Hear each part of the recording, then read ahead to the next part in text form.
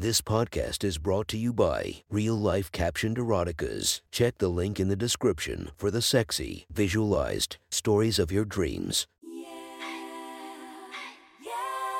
Welcome to my friend's Erotic Stories podcast, Reddit's Best Erotica, where we listen to the best erotica from our friends online. Relax as you spice up your day-to-day lives with a little bit of naughtiness. Go check out our links in the description and listen to more of our podcast that might be more to your liking. Now sit back and enjoy this very hot episode of My Friend's Erotic Stories.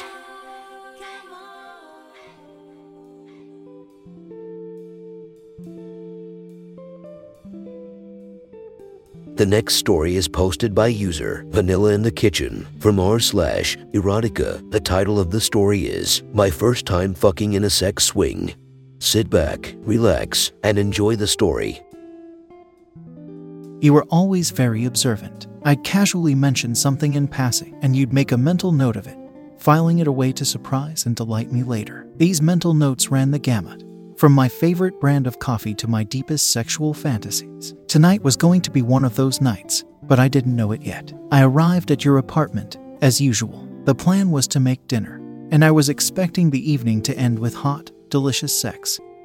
Also as usual. But tonight, you had a few optimizations in mind. As you opened the door, I was surprised to see the apartment was dark inside. Maybe he just woke up from a nap, I thought to myself. As I knelt to remove my shoes, I noticed the living room furniture had been moved around. Strange. And then my eyes caught a glint of something metal, and my eyes widened. I suddenly understood the reason behind the naughty smirk with which you had greeted me at the door. Is that ... what I think it is? I asked. Depends ...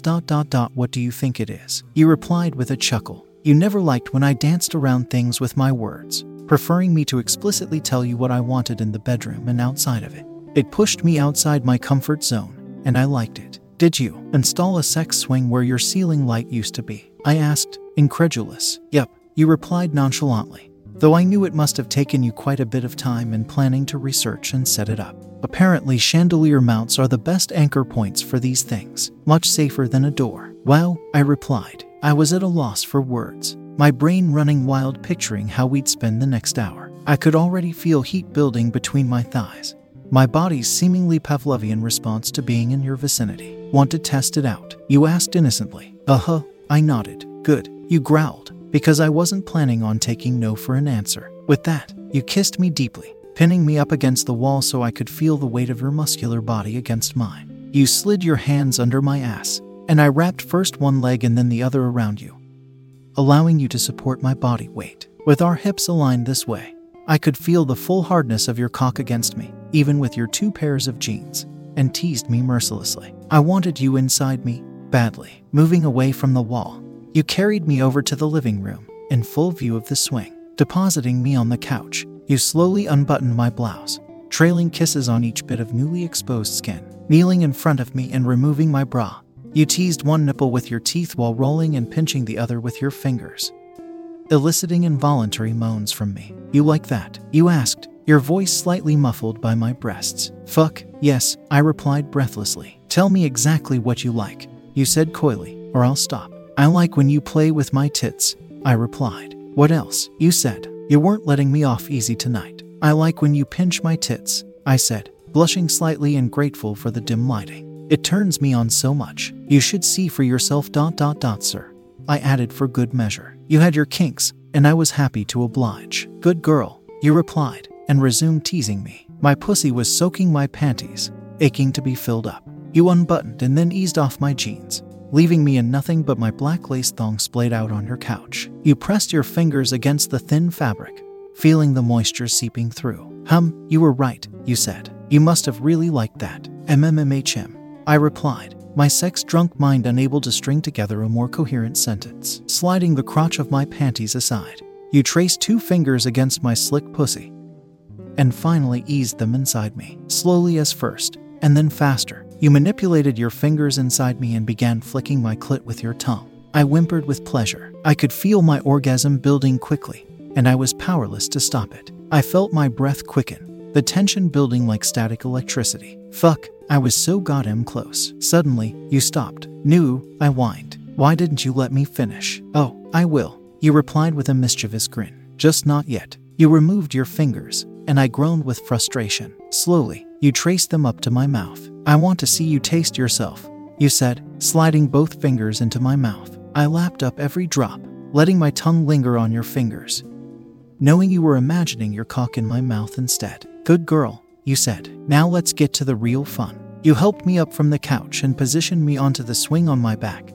each of my legs supported to be a smaller harness. It felt vaguely medical, a bit like the stirrups at my gynecologist's office, but also naughty and delightful. I knew you liked seeing me semi-restrained this way, so I took my time getting settled, making sure you got a good long look. I could just barely reach the floor with my toes, and I tested my weight on the swing, hoping it would support me. I couldn't think of a quicker way to ruin the evening than to collapse the entire setup, though we'd certainly have had a laugh at that. Feeling more confident, I lifted my toes, suspending my entire body weight within the swing. Pulling on each of the smaller harnesses, you spread my legs wide and positioned yourself in front of me, finally freeing your rock-hard cock from its denim prison. Lining yourself up with me, you ran the slick head of your cock up and down my sopping pussy, teasing me even more. "Tell me what you want," you said, your voice thick with desire and restraint. "I want you to fuck me," I begged. "Please." You slammed your full length into me,